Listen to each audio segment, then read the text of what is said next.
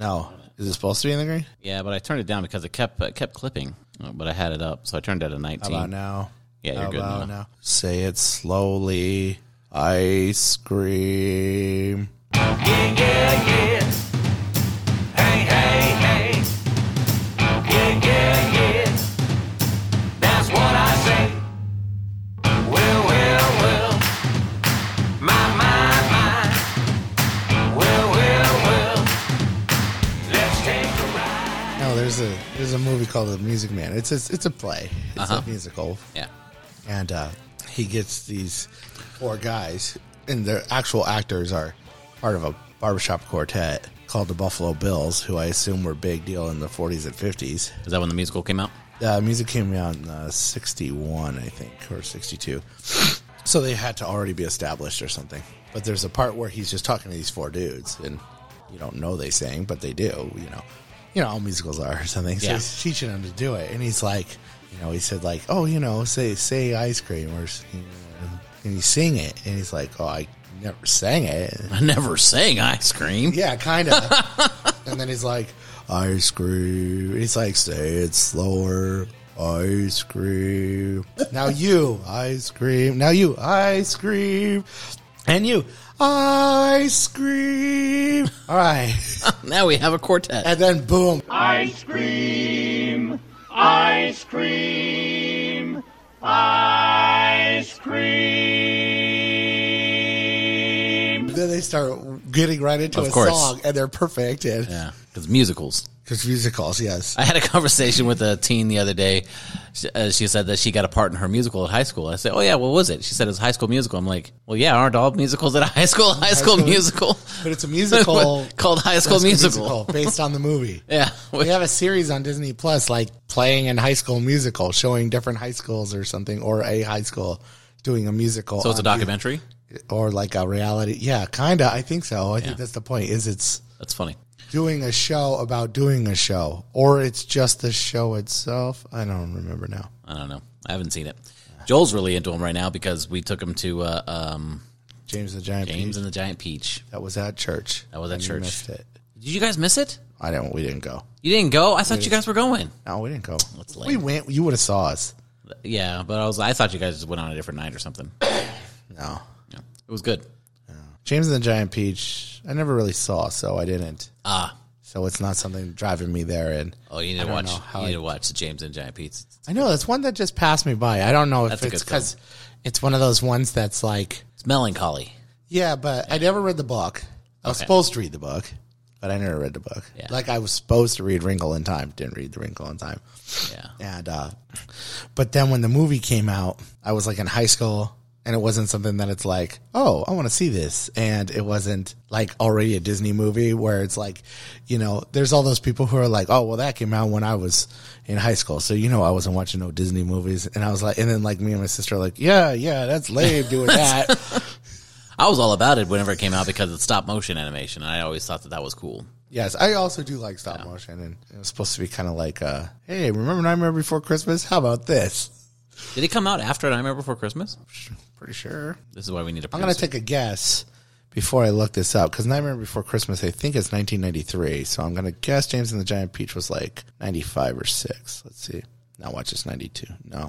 And then now Manny's like, I know, 96, baby. 96, James and the Giant Peach? Yeah, I'm so damn good at this. Yeah. I don't know how you're going to get those years. Like, the 90s just blur together. It was all just 1 year. Nightmare is also 93, so I was right there. 93. No, 90s are totally like, I could tell you the difference between 94 and 95. I can't tell the difference between 2002 and 2020. That's other where than COVID. I start getting a little messed up there too, because there's certain years like the early 2000s are easier for me to remember stuff, but like 4 and 5 are easy because I'll remember what happened because I was living in California. And 3 and 6 are also easier because I remember, what it was like when I got back or was about to leave to go to California. And then then it kind of gets a little wishy-washy. And then 08 or 9 around there is when I started working at St. Peter's. So I might remember that stuff. And then, started doing church stuff again. And then Lisa and I got married in 14. And then it starts getting faster and faster. Right. And then 17 is when Robert's born, so nothing happened after that because I have kids. Yeah. They do And then that. all the 20 to 22 stuff was all messed up because it's like, even when you're talking about, don't you remember we did that at Christmas? That was a Christmas before. What? Oh, yeah. I don't know. We didn't go anywhere because we weren't allowed to leave the house Yeah. because of fascism. Yeah, people are talking about like the really interesting scenarios with preschoolers and kindergartners right now. That kids are coming into. Yeah, it's legit, right? Yeah. Talking about, he just took a sip of the whiskey that is 60.7 proof. This whiskey was a gift from a couple of volunteers. I'm not sure that I probably could give them a shout on the show probably. Sure. The Eichelbergers, they came out on a retreat with us and well, with me, you missed the Steubenville. It was in Steubenville, Arizona. Yeah, I don't do many Steubenvilles. No, not anymore. Yeah. And so we went out there, and when we got back, they gifted me this scotch. It is the Aberlour Highland Single Malt Scotch Whiskey, and it is very, very good. But it is cast strength, and I'm not exactly sure how that works. I've never seen cast strength. I don't know if that means is there another dilution process that happens? But I have to have this one on ice. Like I get a big block of ice and let it sit there for a minute. But it's very, very good. I also, just for funsies, because I wanted to play, I turned it into an old fashioned, which I probably shouldn't have done with such a fancy whiskey. Sorry, everyone. Because it's kind of sweet. And I thought, well, this might actually be good in an old fashioned. And it was. Cast strength, also known as barrel proof / barrel strength, is a term used by whiskey, often spelled whiskey with no E. The level of alcohol by volume strength for a cast strength whiskey or rum is typically the range of 52 to 66%.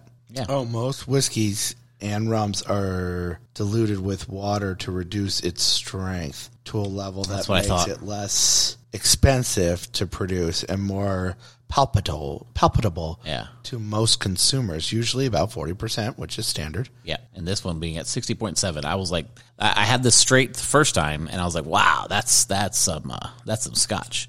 So I guess that's what it is. It's Right, it's this more is right out of the cast, That makes sense. and it's going to be I wondered if there was a dilution process. I don't actually know a whole lot about apparently whiskey there's aging. just a general dilution process for whiskeys and or rums. Yeah, I didn't liquors. know. Yeah. Cool. Well, there you go.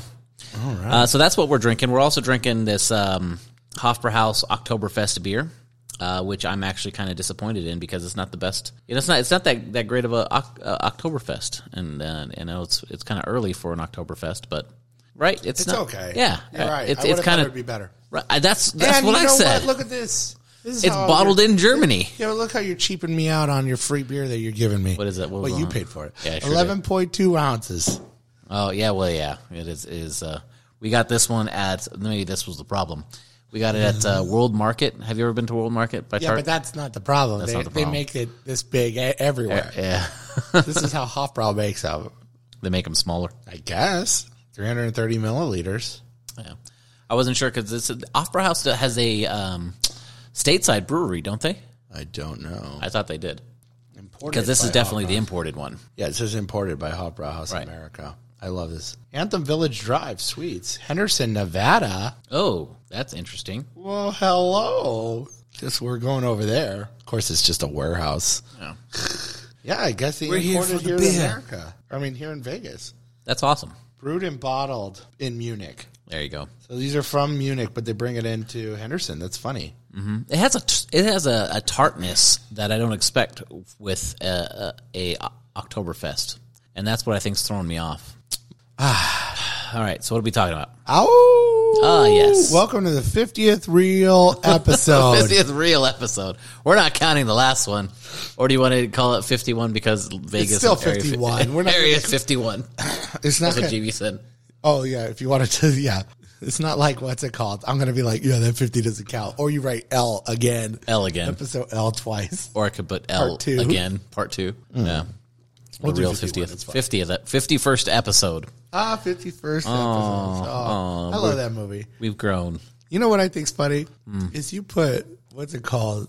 Adam Sandler and Drew Barrymore together, and I'm like, I'll watch it. Oh yeah, That's a great combination all the time. I mean, I'm not saying it's like Spencer Tracy and Katharine Hepburn, or like still. Elizabeth Taylor and Richard Burton, but still, it's good. It's a good mix. oh yeah. 50 First Dates, and then the Wedding Singer. That was fantastic. That was the first one, Yeah, and then that was even really good. Blended wasn't that bad. Blended was good, actually. Yeah, Yeah. it was like the kind of a Cheaper by the Dozen kind of remake, right? Yes, it is. Yeah, which Cheaper by the Dozen is not Cheaper by the Dozen. Not Cheaper, but Cheaper Yours, by Mine, and the- Ours. That's it. There it is. Which is also a remake. Of Yours, Mine, and Ours. Yours, Mine, and Ours, the one that came out with Rene Russo in it or something. That sounds plausible. Okay, well, Yours, Mine, and Ours, are you thinking of is in black and white or in color? No, but I knew it was in color and newer, but I knew it was a remake of just the original Yours, Mine, and Ours. Yes. Yeah. Cool. Which is probably like what the Brady Bunch would be. And now we're talking about all these things that our younger viewers or listeners will not know. What younger viewers? Yeah, there's nobody that young listening to us. Because we are not cool. Yeah, no, we don't try to be. And here's the thing, I had a theory, and I don't know if I said this on the pod before, but I feel like kids today, but I feel like in these more recent generations with the more on-demand stuff, Yeah. they're not going to be as well-rounded with pop culture stuff because of the fact that they can watch what they want to. Like Robert, and also the way it's set up, like Nickelodeon, if you like their shows, that's good because they have 5 shows and they run it all day. Right. And Cartoon Network kind of does that now too, where Cartoon Network used to have like a bunch of different cartoons, and if you wanted to watch their shows like Johnny Bravo and Powerpuff Girls and Dexter and stuff Right. like that, they'd be on Friday nights or something, and that's it. Right. You watch And it. nowadays, you sit there and turn it on a Saturday, and Teen Titans Go is on for 5 hours straight. Oh, wow. I didn't know Yeah, that. I think a lot of channels are kind of doing that now. It's interesting. We don't have cable. It's all of us is streaming services. That's all we're doing. But that's also the same thing. Exactly, So yeah. if Robert wants to watch Paw Patrol and it's on, it might be on for 2-3 hours straight on Nickelodeon or Nick Jr. or something. But also we can use the on-demand episodes that are available through the cable box, or if we wanted to go to streaming on Paramount Plus and get a bunch of them so he could watch Paw Patrol till his eyes bleed. But the fact is, I liked watching Transformers, but guess what? It was on once a day. Right. And when I was when I was younger, it was on once a week. Because the first season, I think, is only 13 episodes or something, and that was on every Saturday. And then when they went to season 2, they filled up the whole every day, so for like 64 episodes or whatever it was. Yeah. 54, 64, something like that, whatever syndicated television is. That is the interesting thing about like our culture, because what we have created is something very unique. The entertainment is oversaturated. There's more to watch than there's ever been. And Which is good and bad. right, exactly. It's good because the creatives out there who would say, this is a good show, and where network television would have said, no, it sucks, screw you. Right. So back in the day, there was only 3 channels, and if you didn't fit the mold, you were out. And then it was like, oh, maybe we could put it on cable, because like other channels, like cable channels used to have their own original shows, and like Showtime and HBO used to have its own original shows back even in the 80s. Right. And then now it's like, hey, this is a good show, and we put it on Amazon, and guess what? That's the one that wins the Emmys. Right, exactly. That's the unique thing is this oversaturation. But then you're right that we've created an on-demand culture. Like my kids don't really know what commercials are, which I'm not complaining about that. I mean, some of the commercials are terrible. But if you watch TV, well, I know. Well, I guess you can't because you don't have TV. Yeah, we don't have TV. But like Robert will do that thing where he's like, "Can you fast forward through these commercials?" I'm like, "It's No. live TV," and he's like, "Oh, why do we have to watch live TV?" I'm like, "Well, sometimes your father and mother are old people who just don't watch everything." Yeah, because my kids can watch Bluey anytime that they want to, and that's the thing. It's like they're not tied. And I think this is going to end up being a problem. It's probably a symptom of a problem that already exists, because like if you can get if we are essentially training our kids to be like, you can have anything you want at whatever time that you want it. Everything revolves around you and your time, right? You don't have to get up at 7 a.m. in order to watch a Bluey episode on a Saturday morning, right? Right. You can get up whatever time you want, and Bluey comes on and starts whenever you want it to start, and pauses. You can watch more. Mm-hmm. You can binge it. Yeah, that's what everybody did with the Stranger Things. Whenever that first season came out, everybody just binged that thing straight through. Well, not everybody. Oh, most people. I know. Not us. Like I used to binge the old-fashioned binging when you popped in the DVDs. Yes. So Yeah, Sarah and I too. would do that. We'd get the seasons of NCIS. Would buy them, and then we'd watch them, and then we do that thing where it's like, oh, do you want to watch another episode? Okay. And then when it was like, okay, we got to put a new disc. Okay, this is a good time to stop. Yeah. Because we'd done it for 5 hours straight. But like Lisa, no, she's not a binger. It's like, oh, if we've watched 2 episodes, that's enough. This is even pre-kids with That's like funny. on a Saturday afternoon. That's funny. So like it took us a while. Like even this last season, Mrs. Maisel, we've only watched 2 episodes. I have not watched any of the new Maisel episodes. I heard it wasn't as good, and then the first 2 episodes were still pretty good. So maybe it's the fact that I heard it wasn't good, and I was like, it's pretty good. Yeah. That was a great show. It's a very smart show. Yeah. But yeah, That's the ice. there's the ice. There's the ice in the drink. But yeah, what type of I was talking about this because I did a workshop on Sunday about liturgy, and I was talking about liturgy is the place for us to become living sacrifices, right? That's where we. Did you just put whiskey in your nose? No, I put water in my nose. Okay, Thanks. no problem. All right, so we just we were talking about Mass as the place for sacrifice.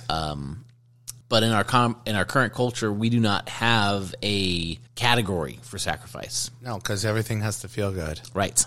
We have gone. It's very much. I Whatever feel makes like. you happy. Yeah, I feel like we're in. Do you ever read Brave New World? We talked about this. We have talked about this, right? talked about it. But that Huxley dystopian future where like everybody's just drugged to be happy all the time, and that's the ultimate end goal is, and it's not even happiness. It's just so much. It's just not boredom. Or not having to having your needs met at every moment. There's something I heard too not too long ago on one of Carolla's podcasts. He was Adam Carolla does the podcast, and he did something where he said some of the things we have to realize is that we don't always want to feel happy. Like we think we want to always feel happy, but sometimes we want to feel satisfied. Like I dug that ditch. I'm not happy I dug that ditch. Right. But boy, when I finished it, I felt accomplished. Yeah. And I felt satisfied, and that's a good feeling. Like I played football in high school. I wasn't a football player per se. I was on the team, but it sucked because for like Hell Week or whatever, you had to wake up in the middle of the night because you had to be dressed in full pads on the field at 6 a.m. and Right. it's still dark out. And I didn't have a car, so I had to ride my bike from my house to school, which wasn't too far, but still I had to do that. And I, lock my bike in. It was the first bike there. And then after band practice that night, I'd have to unlock it because it was the last bike there. But you do that, and then you get your butt smashed all day because I was a much smaller guy then. And, but I felt like it built character, and it wasn't fun, Right. but, and I guess it brought me some form of happiness, but I felt accomplished after I did it. Right. Like, look, I could get through this. And I feel like that's the problem is we're too busy looking for happiness, but we're not looking for Satisfaction. satisfaction. I was like, satisfaction. That's because you can't get no satisfaction. Oh. Hey. Yeah. That's what I say. Hey, that's what I say. That's a good point because like I even think about sports for little kids right now because Joel's in karate, right? And he loves karate, but his karate's too easy. It's very much just memorize the forms, and I feel like that's easy, but it's not. They're not held to a standard of like that form's not quite right. They're just basically getting. I don't know if it's because they're kids or whatever, but it's not one of those scenarios where like if he tests for a belt, I don't really think he can fail. You know what I'm saying? How many belts is he on? What belts is he on? He's in purple right now. That's before green is It's before green in his white, yellow, orange, purple. Well, in his, I can't remember how they all go in his. It was white, yellow, orange. Yeah, that was how for his. But that's Kempo karate for his. Never took a lesson. Well, I know the belts order different things as well, but I just found it really interesting that even that particular thing, I feel like at some point whether it was this particular karate or some other kid's sport, and then everybody just kind of followed suit. Some parent was like, "Hey, I'm paying for my kid to advance." Like they would say, like, I'm paying so my kid can play this game, right? And so you have like, and me, I'm not big on sports or competition to begin with, right? But at the same time, I feel like there is value in those things whenever they're not taken to the extremes that become things of worship, right? Because in that, like, we should teach our kids to struggle. It should be hard. Things shouldn't always be easy. There should be a possibility of losing. Because my kids suck at losing, and I'm not super competitive, so I'll lose, and I'm like, yeah, whatever. But my kids cannot handle it whenever they lose. We play Mario Kart, and if Joel loses, he loses his mind, and it's I think And that's standard for children. right. But in a culture that teaches you that you can't fail, that you can do whatever you want, be whatever you want, You don't have to try hard. right? How does virtue at all seem appealing? It doesn't. No, because we've Hedonism sounds appealing. right, because Techne has completely taken over in that, like, we have the science and the technique and technology to be able to make everything literally easy for you. And then, like, we talk about the workforce. We have Shannon struggling right now because, like, people keep walking out of her job scenario. Like, she gets an assistant, and then they'll just walk out within like a day or a week or whatever, saying that, this work environment is just not good for my mental health. It's too hard, right? Yeah. It's not good for my mental health. You actually expect to be there more than one day in a row. Stuff like that, or that things. I don't know where those people go. Because here's the thing: if you look at the numbers, and this is some of the things that, like, the administration of our country is touting, is on how great the unemployment numbers are. But as the well-educated of us know, that unemployment numbers are based on who is receiving unemployment. So if the numbers are low, that doesn't mean how many people are working or not. It's how many people we are paying. Supporting, yes. So what I'm trying to figure out is, if our numbers are so low, how are they surviving? Well, I know a lot because nobody's working. Because everywhere I know is needs workers. Right. Like Lori at work, she's talking about the dry cleaners can't. They close at 5 instead of like 8 or something. So, like, if you need your clothes dry cleaned, you have to go get it at lunch, because if you work like 9 to 5, because they only got one guy working there. Like, if you need a second guy, whoops, sorry, we don't have a second guy, so we can't stay. Right. So places like that have limited hours. Like, if you noted, well, I know you probably haven't noticed, but, like, you grew up in this town like I did, where the grocery stores and even the gas stations, all those things were 24. Mm-hmm. Now a lot of stuff closes at night because they can't afford to keep a guy there the whole time. Right. And it's like, when did this happen? Yeah. And you can't, and the thing I hated was, once the pandemic was like coming back, and it's like, oh, nobody knows to work. And then there's a lot of like those memes or something on the internet going like, well, nobody wants to work for your job. Oh, you got to cut that. Nobody wants to work for $7 an hour, blah, blah, blah, blah. Look how terrible it is that minimum wage is $7. I want to know who's paying $7 now. Right. No, there's a lot of people. For the last 2 years, there's like, you want to work at Del Taco? We're hiring you at $14 an hour. Right. That is ridiculous. Yeah. And now $14 an hour is nothing because inflation's so darn high. I know. So everybody who got bumps in pay last year or something, but the whole idea was there was the thing they were touting as an awesome thing was the great reset. Yeah, but the resignation. Great resignation. Mm-hmm. Which I say is awesome. Get out of that job and go find a better one. But no, they just got out of the job. Yeah. And then what are they doing? I don't know. Because I understand when you were getting like $600 a week or whatever they were giving you away for free. Right. It was like, here's unemployment. Just take it. This is more than I've ever gotten ever. Who cares? Just take it. Well, if I got a job, I'd get paid less because this is way too much money. Right. I understand why people didn't get jobs. Right. But that's all done. And it's been done. Yeah. But now we're living with the consequences of, and I think that was just kind of like, I would say maybe the straw that broke the camel's back, because we have been moving in that direction for such a long time of just like making everything revolve around we're a vastly individualized culture. Like that's what we're all about. We're about the I. We're not so much about the we, which on the one hand, there's some benefit to that because there's freedom, there's choice, and there's like human dignity in the individual. And you don't want to have like a shame and honor culture or something like that. That would be awful. But at the same time, we're so far that direction that the I's needs have to be met by the we.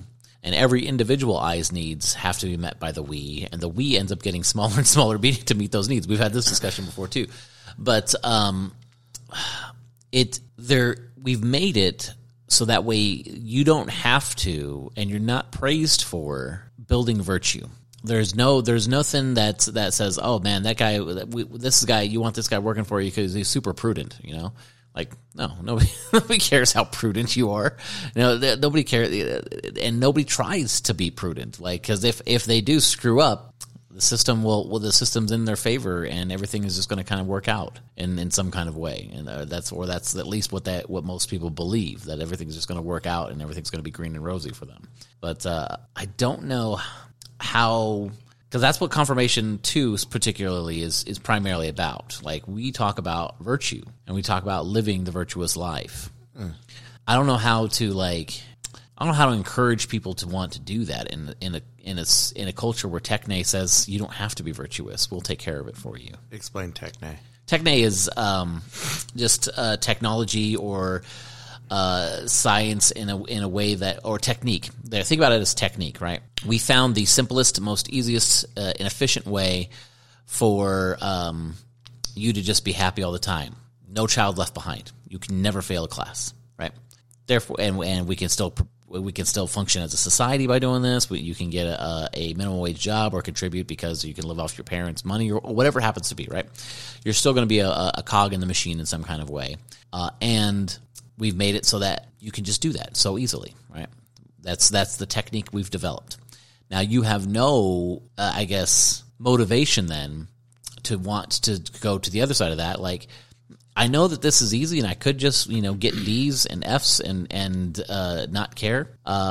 So why ought I care and actually try to build a virtue to where, like, I got to stay up and study, or I got to try and get the forms of karate just right, even if they're going to pass me, even if they're wrong, Right. See, that's the thing. Like, is Joel going to be held to a higher level as the belts go? I don't know. It doesn't really seem like. Belts. Well, it doesn't. I'm not really sure. I don't know if it's. I don't know if there's a whole different belt system whenever he gets to a certain age and it changes. But right now it very much just seems like if he's testing, I'm just buying a new belt, right? That's what's happening. It's not. It doesn't seem as if like there is a possibility, and he doesn't sense a possibility of him being able to fail. And this is Joel, who can't stand losing, so he would be neurotic about the chance that, I could not pass this. No, it's more like just another longer practice, but where he learned stuff. Because, I understand there's the differences. Like, I was talking about this a while ago with softball. Like, I play softball on Mondays, and we're playing E-League, so we're the bottom of the barrel, and we're all paying money out of our pockets. So, like, in our team, we're mostly guys wanting to hang out. Like, that's the other thing, too, is, right. It all started as a bunch of church guys. It was, in a sense, it was the failed men's answer to BIS. Right. And said, screw it. Let's just get a softball team. So my thing too with it is like, I'd rather make sure we get a guy that works well with our group in the, a locker room guy, as they would say in sports, somebody who jives with us rather than somebody who's good. Right. But we also do a thing where, as we play 2 games a night, they're like hour-long games, so you play 2 in a row. And usually in a game you have your lineup 1 through 9 or whatever, or 12 or how many for softball. And usually when you start the second game, you start back at your number 1 hitter, because you have it set up that way that your better hitters are in the beginning. Right. Or your fast guys and then your power guys or whatever. But your better guys are usually the beginning. But we don't do that. We just, who was the last guy out in the last game? Put the next guy up. Because that way everybody kind of gets, everybody's not going to get the exact amount of bats, but they're going to get more. Because if we started there, your first 4 guys are going to have like 6 at-bats or 6 to 7 at-bats over a night. And the other guys might have 3 to 4. Right. And it's like, well, this sucks because I paid too, but we're E-League. Right. Now, if we were like C League or something, 2 steps higher or something, it's like real competitive. It's like, nah, that's the way it goes. Yeah. I understood it. If I played high school baseball, I understand that not everybody gets to play. Right. But since we're low league, screw it. It's for fun, kind of. Right. Half the guys are drinking in the other dugout. That's what I would be doing. Only I'm drinking in our dugout. But no, there's some other guys, but because I played little league, and in minor league, what's it called? You had all the guys, everybody on your team got to bat. Right. You had 9 in the field, and let's say you have 12, 13 dudes on your team. I don't know. Well, everybody gets to bat. So, and that was about learning the sport too. Yeah, right? kind of. Yeah, but it's also like, hey, you're out there, you got to learn or whatever, and hey, this guy goes into right field. Let's switch the guy out and this and this and this. But then if you moved up to what was considered major leagues, that's when you're getting 11, 12 years old. Mm-hmm. Well, the only guys who can bat are the 9 guys that are playing. Yeah. And then if you pull the guy out, then you're done for the game, and then you put another guy in, because that's how baseball is. Right. You have 9 starters. They're the only ones that bat, and they're the only ones that field. And once you're out, you're out. So they sit there and say, and maybe they switch some of those guys out. Can't remember exactly how Little League does it as much, but, it's harsher rules. But at the lower level, usually when you're younger, like you said, you're kind of learning. Right. Because even in the younger league, before the minors, they had farm league and stuff. And there you got like 6 balls or something instead of 4 to walk, because the pitchers didn't know how to throw as well. So it's like they gave him 2 more chances before the guy could walk, because the fact is these little kids are trying to throw the ball. And the lower than that is T-ball. And there you had like a guy, your coach kind of throw a few pitches. And if you can't hit it, put that thing on the tee and then crank it as much as you can. Yeah. And nobody knows how to field, so you kind of just run around acting like weirdos. So, like you're saying, so it's developmental. So I don't know if Joel's in that point where they're just like, yeah, just move him up. It's quite possible. And but so later, I don't know. Right. Later they might care. But at the same time, that's when they call it karate. But at the same time, there should be a correction. At that level, like even at the accountability, right? Well, is it accountability, or is it just maybe at that T-ball level, the coach will still come up and say, "No, you need to stand like this, and you need to hold the bat like this, yes." And if you're not doing it like that, he's going to make you do it like that every single time that you come back up the bat and you're in front of that tee again, right? So that's the thing. There's this okay. You need to be able to get this, because if you want to play the game, you got to be able to enter into the game, right? The game is not going to revolve around your style of play, right? And is what I think is kind of missing in not just sports, but everything, like the phone, the smartphones, television. Everything is built to revolve around your kind of play, not the other way around. There's nothing we have to conform to. It conforms to you. It conforms to you. And then that's like maybe in the upper levels of some of this sports stuff, like what you're talking about with the baseball thing, and whenever you get to higher levels, you do have to be able to conform to the sport. There's some value in that, as long as the kid is getting some practice time, like somebody's actually trying to work with the kid, right, and improve in those kinds of ways, and if the kid loves the sport. And if the coach is not just being a jerk about I really want to win, right? Because there's a what's his name, philosopher guy. He teaches ethics out of Notre Dame. His name, Alistair McIntyre. Alistair McIntyre. Yes, of course. Good old. He wrote a book. Old Mac, Ali Mac. I like to call him Ali Mac, as we like to call him. He wrote a book called After Virtue. And in this book, he talks about activities as basically any kind of thing that you're doing, that you're putting effort into, right? And he makes a distinction between external goods and internal goods. Technically, a win in a baseball game would be considered an external good because it is not part of the play of the game, right? It's something that if you play a certain way, it's an effect of the game, right? Or like the honor that you get as a coach for having somebody win, that's an external good. Or the money that might come in because of how many people are, that's an external good. The internal goods are literally how you play the game. And the example I like to use to kind of explain the difference between like advancing internal goods and only caring about external goods is in boxing. What's the name of that guy who has the money team hats? What's his name? Floyd Mayweather. That's the guy, right? So that guy, he makes a ton of money in boxing. Yes. And his aim in boxing is primarily to just play in a way that he can maximize his own points and take a little. You see what I'm saying? Whoa, somebody knows a little bit about boxing. I do know a little bit about Is that boxing. your Filipino-ness popping out? But that's the way he's. Pacquiao! Yeah, that's exactly. No, it's actually Ali. That's Cassius Clay. I always thought he was a fascinating character, but person. Yeah. But what he's trying to do is he's trying to manipulate the rules of the game to maximize the external goods in his life. That's what he's doing. Right. Whereas Muhammad Ali. Floyd Mayweather. Floyd Mayweather. Whereas Muhammad Ali, he literally changed the way the game is played by the way that he played the game. You see what I'm saying? He added to the internal goods of the game, and it transformed how it's played. You can make the same argument for Michael Jordan. I don't know enough about basketball to make this argument, but I assume that's why people kind of revolve like a turning point of basketball with Michael Jordan. Or what's the golfing guy? Arnold Palmer or Jack Nicklaus? Arnold Palmer. That's the guy, right? So he changed the way the sport was played, how he played. And that's like if you have a baseball team, whether it's a high school baseball team or whatever, that is focused on the internal goods of the game, and we're just trying to improve the way that we play the game, then that's cool if that guy's benched, right? It's not about, and it doesn't become about the coach's ego or wanting to win.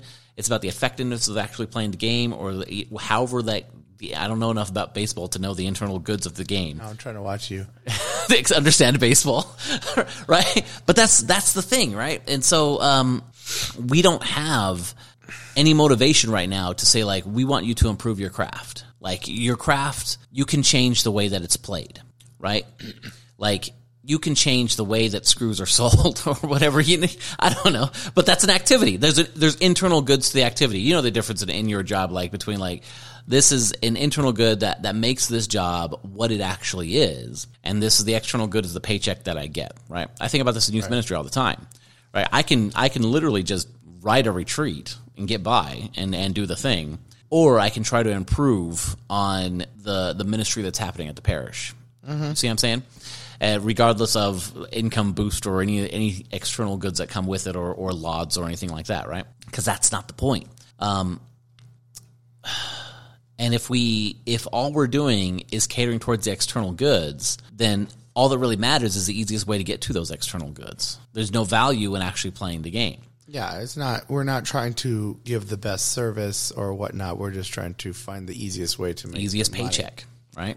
Right. And that's what I think we're currently experiencing in our culture, is that everybody has figured out or has said that, well, only the external goods of anything actually matter. And so the easiest route, the technique that I can use. Thinking of I need to get to the destination rather than the journey.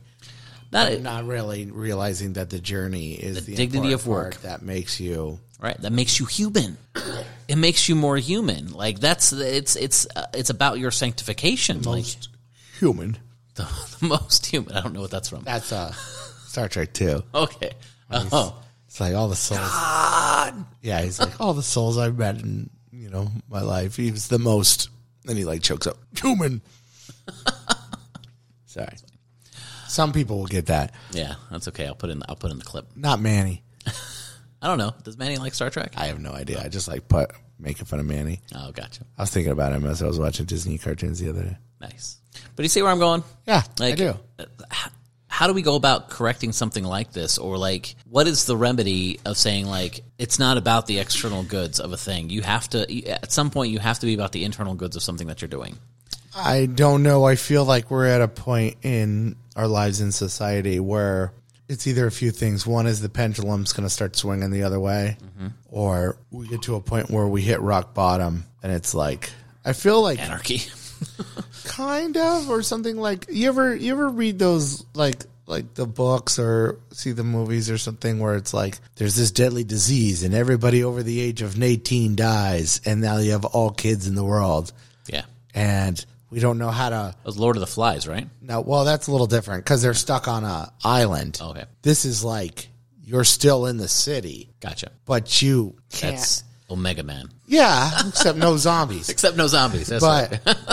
the point is, if you're a bunch of kids, you don't know how factories work and you don't know how distribution works and stuff like that. So it's like we have sodas in the 7-Eleven and we can drink them, but once they're gone, I don't know how to make more.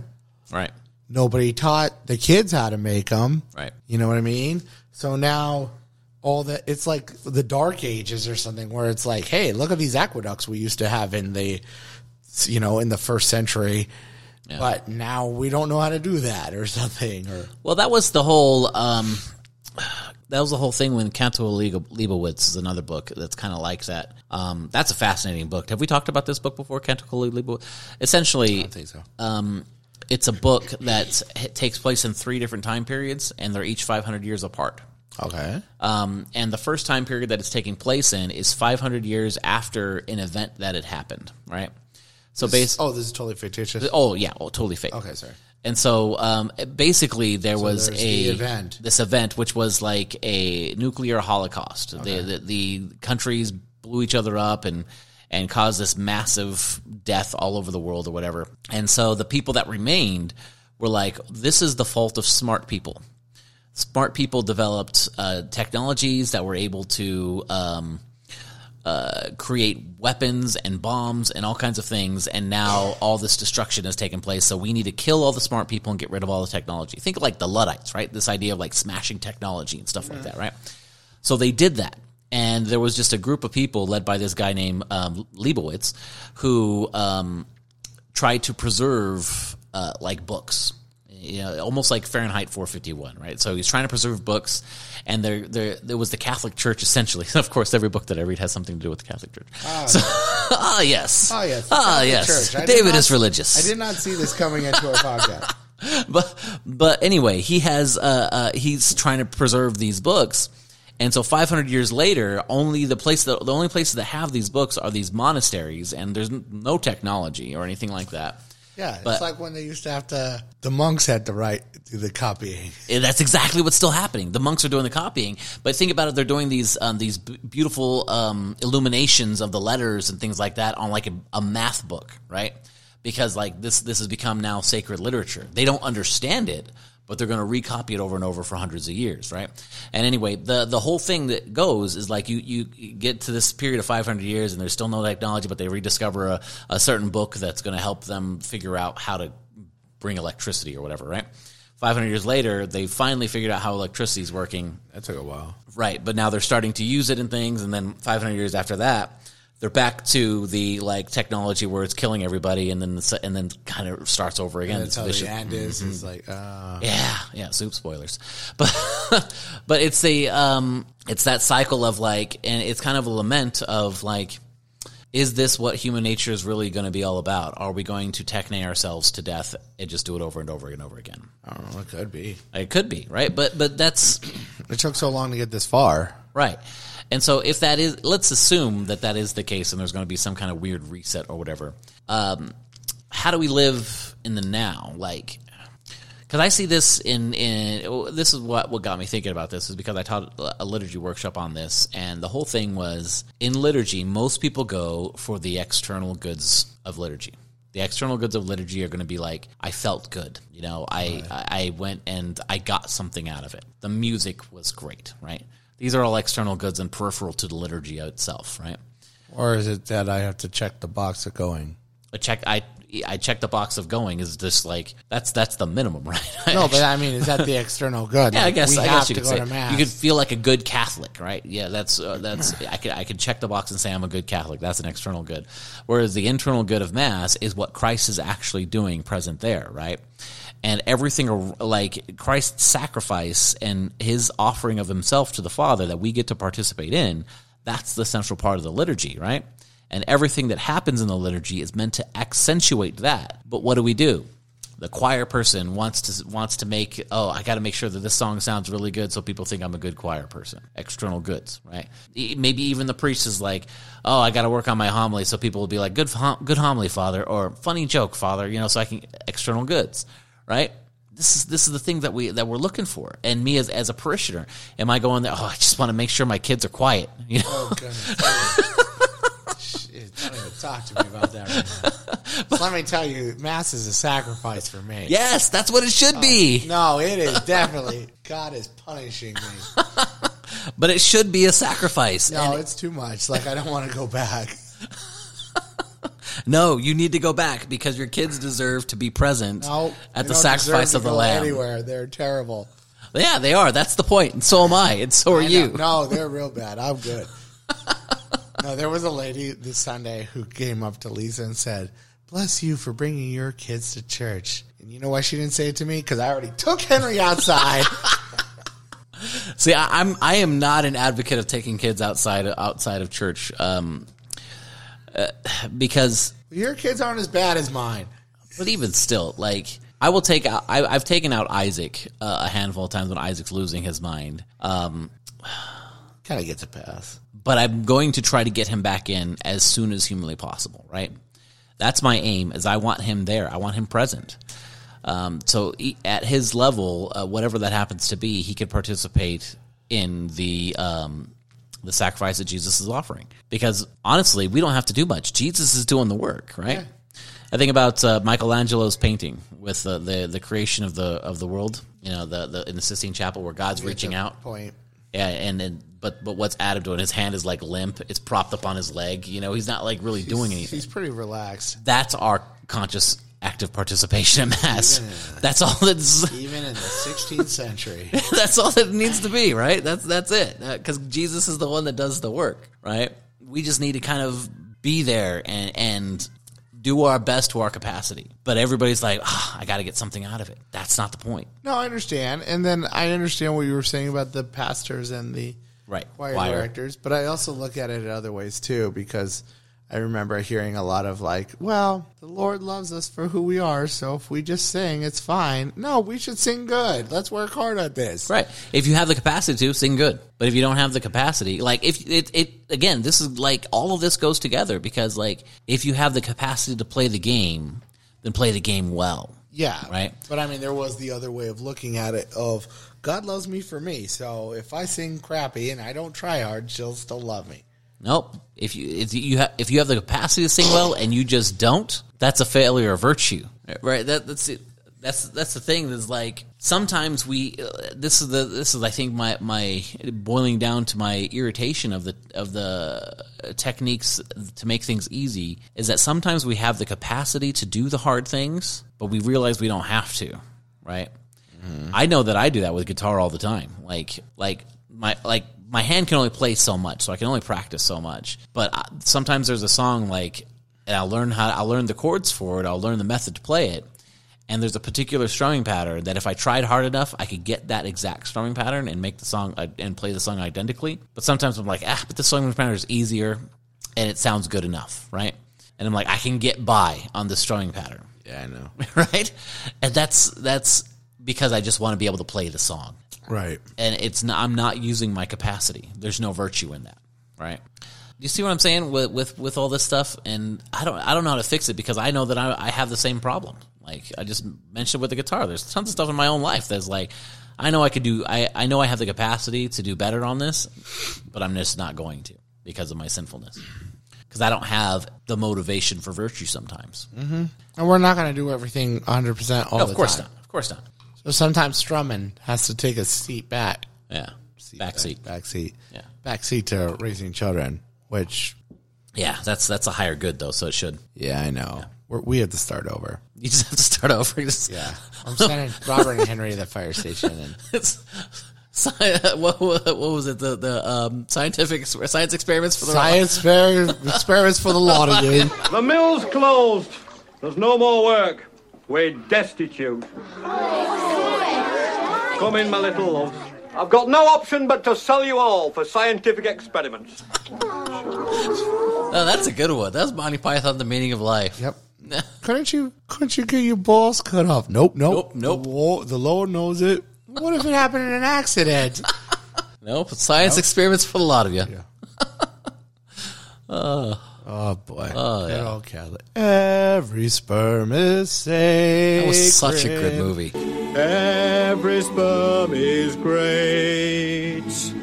If a sperm is wasted, God gets quite irate. Tough. It is. It is. Then everybody's like, you know what you need? You need a little girl. And I'm like, yeah. Can you get me one? Can you get me one? Because it's a 50-50 shot, and I don't think I have the guts to make that call. Right. Yeah, there's a... Because if I had 3 boys... Yeah. Although we got the 2 boys and then Gemma, and Gemma is by far the most difficult of the 3. What? I didn't see that coming. I know. But she's awesome. I mean, the problem is she's crazy smart. Don't try to be like, oh, she's awesome, because she'll hear this someday and be like, exactly. Dad said that I was the struggle. You are the struggle, yeah. No, she knows she's a struggle. She does. And the problem is she's crazy smart, and she figures out things that my boys never figured out to do, and it's so irritating. Oh. Yeah, Robert's a pain in the butt with that, too. Yeah. Because Lisa's like, see, I told you he's smart. I'm like, of course he's smart. He's my son. Of course, I'm so arrogant in that too. Where I'm like, of course you figure that out. Yeah. No wonder why he's a jerk. Yeah. When he corrects you because you keep saying stove when you mean oven. Yeah. Literally, she's like, get that towel off the stove so you can wipe up whatever. He's like, there's no towels on the stove. It's on the oven. Grab it. Yeah, because it was on the oven door. And I'm like, Lisa, you got to think like Robert thinks. It's not on the stove because it's not. It's on the oven. Well, you know what I mean. No, but he doesn't. He doesn't. He puts those compartments. Yeah. Everything's in boxes, not tears in yard. Yeah, that was my favorite. He was my favorite at VBS because he was in kindergarten at VBS, and I would mess with the kids. I would be like, "All right, guys, and what was the animal today? It was a dog, right? Or was it a badger?" And your son's like, "It's a coyote. It was a wolf, right? A coyote." I'm like, yeah. And he has to tell me afterwards too. David, it was a coyote. I'm like, oh, okay, thanks, Robert. Because he knows his desert animals. Oh, he does. He knows he's watched the Wildcat show. It's a PBS show. Nice. And they talk about animals. Because I didn't even know he watched these things or something. Because he was telling me about, that killer or sperm whales and giant squids are mortal enemies and stuff. I say, yeah, I do know all about that. How do you know this? 3-year-old or something? Because sperm whales and giant squids are a specialty of mine. Yeah, that's just kind of my niche, Dad. Didn't you know? I'm all about aquatic life. And I'm like, what the?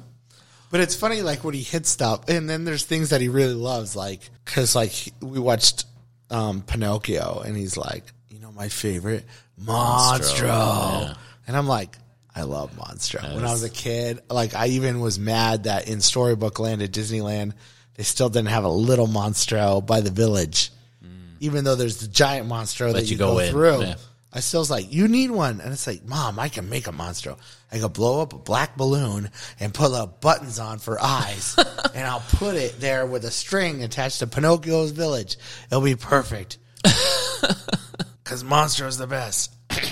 And then he loves the squid attack scene in 20,000 Leagues Under the Sea. Have you seen that? I have not. You need to see it. It's good. It's on Disney Plus. Yeah, I saw that was there. Yeah. 1954. It was a thing that could have ruined Disneyland because they would have blown it on the movie, but it was a success, so everything worked out. There's a few of those stories for Disney. Oh, yeah? Where it's like, this movie didn't make it. Like, so 20,000 Leagues was the 1954 version of, if really this didn't make it, we would have been dead. You would not have Disneyland because you wouldn't have enough money to finish it or something. And like Cinderella in 1950, that's their first film after the package film era, which they had to do during the war. And those are the Make Mine Musics and Make Mine Music and then Melody Times and Ichabod and Mr. Toad, all the double features and stuff. And so they finally did Cinderella, and it's like, "Ooh boy, I sure hope this works out because we might have to like close the studio after this," and it makes a bunch of money, and you're like, "Yay!" Yeah. And Yeah, there's- I'm curious if that's going to happen anytime in the future right now because the stuff that they're putting out right now is not great, and I know they're not doing as well in the box office that they were expecting to, and so I wonder if in the next 20 years or so something like that may come about again. Yeah, but there's always ebbs and flows too. That's true. Because there's also like, and also you got to work or if with. Technate continues the way it is, right? Yeah, well, Like, that's if the those thing, people too. have the jobby jobs. And then the other thing too is things are different too with like the way streaming works and movies work because like how many of those movies went straight to streaming instead of going Right. in the theater. Right. And then there's the problem like the poor Onward like premiered like 2 days before COVID, so like it has 1 week of box office before they had to shut every theater down. So those things are weird. Or like if you look at something, what was it? The Trolls 2 movie. And it said it has a box office at $2 million. I'm like, how can a movie have $2 million at box office? Oh yeah. It was during the pandemic. Oh yeah. Wait, why is there? Oh, they had drive-ins. That's how they did it. Yeah. That's all they had. So everything else is all through streaming. So I know things are different because they're not everything's in. You can't judge it based on the way we did 5 years ago, let Right. alone 30. But, but I mean, if you look at even in Disney movies and stuff, like they've had, you had the first movies, the golden age, and then you had the package films that were okay, I guess. But they're not movies. They're just like, hey, let's throw a bunch of shorts in Right. if you like it. And then you had your like Silver Age from Cinderella to like Jungle Book, and those you have some did better than others. And then after that, like the 70s and 80s were, I guess, not as good. I mean, I love Robin Hood. I really love Robin Hood, but I don't think it made that much money or something. But you can also tell that the quality changed. Oh, I was figuring this out too. I was realizing why a lot of the artistic changes happened because around the time of 101 Dalmatians, they realized that they can Xerox the sketches by the animators onto the cell. Okay. Because before, what they had to do is like take the page and then the inker, like in comic books, where you have an inker that goes over this pencil work. Right. Instead, they go over it on the cell and then they paint the cell. Okay. So what they were doing is saying, it is photocopy and Xerox the page onto the Cell. cell. And now we lay off all the anchors. Oh, that's sad. It's sad, but it also saves a crap load of money. And Right. then have the colors put the stuff on the cell after that. Right. And that's why you have like sketchier art from the 101 Dalmatians on and stuff. Interesting. Yeah. So when you look at things like Robin Hood and you can tell the art's not as good. Right. You That is know. true. It isn't as good. Yeah, it's I really not. like that style. I I actually really like the little the imperfect pencil lines and things. I really enjoy that kind See, of and stuff. I liked it more for 101 Dalmatians because it felt more stylized. But like as you see Yeah. through later on, you're like, it's just not as good. I felt like it was a little better for Fox and the Hound, but even Jungle Book, you can kind of see it, and Sword in the Hound's such a Stone. good movie. Sword in the Stone, you can see it, and I was watching Oliver and Company. I showed it to Robert and Henry, and I'm like, this is only 1 year before Little Mermaid, and you could see the difference easily. Really? Yeah.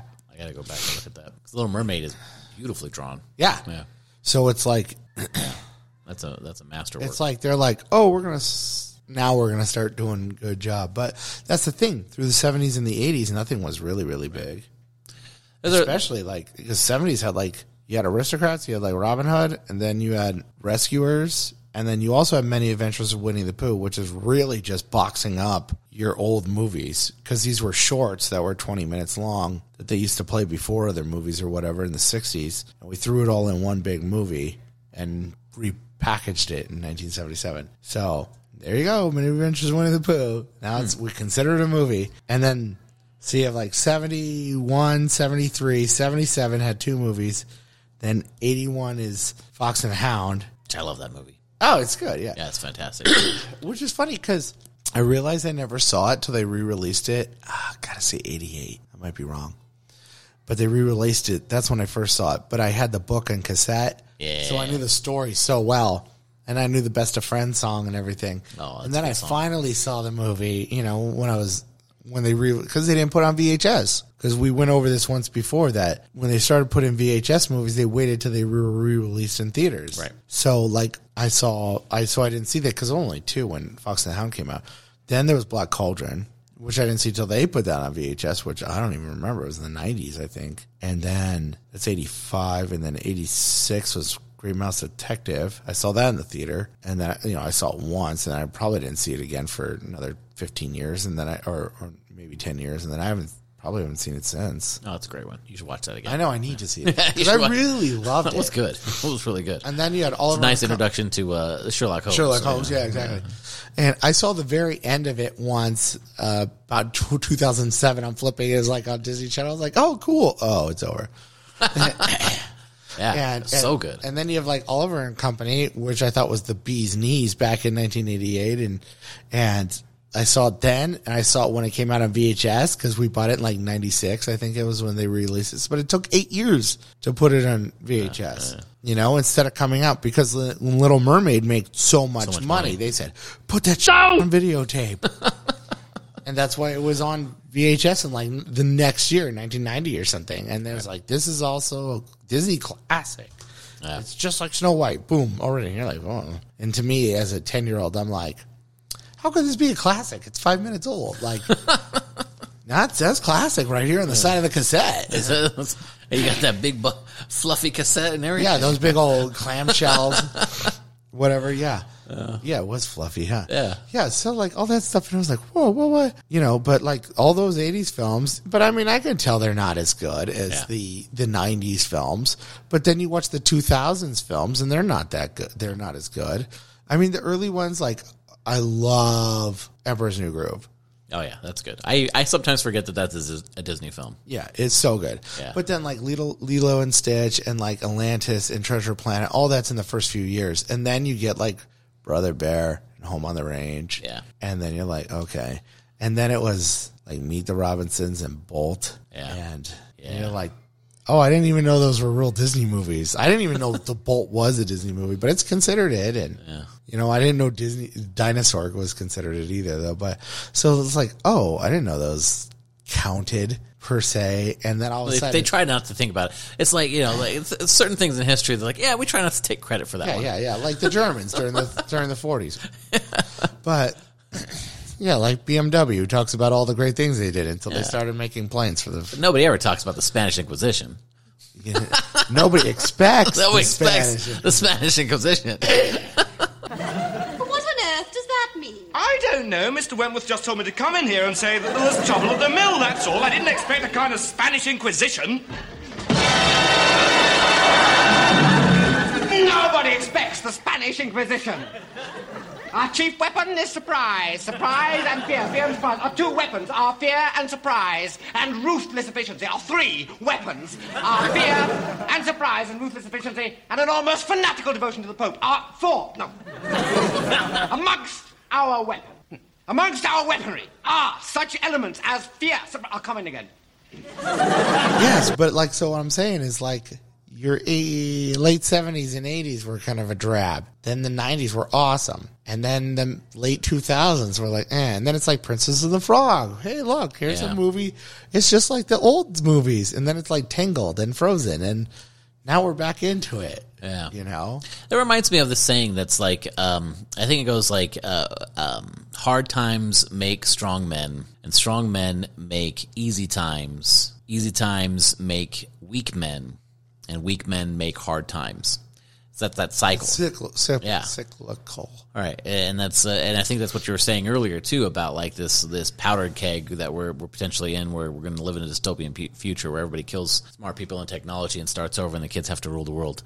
Yeah, because there's even the thing too. Like what was that? I heard a thing about like an Arab sheik or something, because of the oil things or something. And he's like, my grandfather rode a camel, but I drive a Ferrari. Yeah. And my son's going to drive a Ferrari, and then my grandson will drive a Ferrari, but his son's going to drive a camel or something. Exactly, right. Yeah, that's the same thing, yeah. Because he's like, sooner or later, we're all going to be good, and then everybody's going to be either spoiled and rich, and then they get stupid, and then we're back to nowhere. Well, that's the thing is like we don't have any there's nothing in our culture that says that, hey, you need to be smart. There's nothing like you could literally get by your entire life and just be dumb and be okay with that. Like, even if you have the capacity for intelligence, you could literally smoke weed all day and just still survive in this country. Kind of, but I feel like you need a lot more to it, though. Do ya? Like, you need, but you can't just smoke weed all day in your basement. Smoke weed every day. Smoke weed every day. But, you need to have, the parents that are paying your bills or something. Right, right. Do you? You need something, though. You can't just... I don't know. It seems like GoFundMe or something's going to bail you out. I guess. You need something like that, though. Yeah. That's a good question. All right, well, this was episode 51. You want to dive in any more on this stuff? Well, the one thing Go ahead. when I started this whole thing was mostly a more superficial way or scratching this, I was mostly trying to talk about pop culture. Sorry. And then we got hella deep. That's my bad. But my main thing, don't worry. Yeah, I've never gone on a tangent. But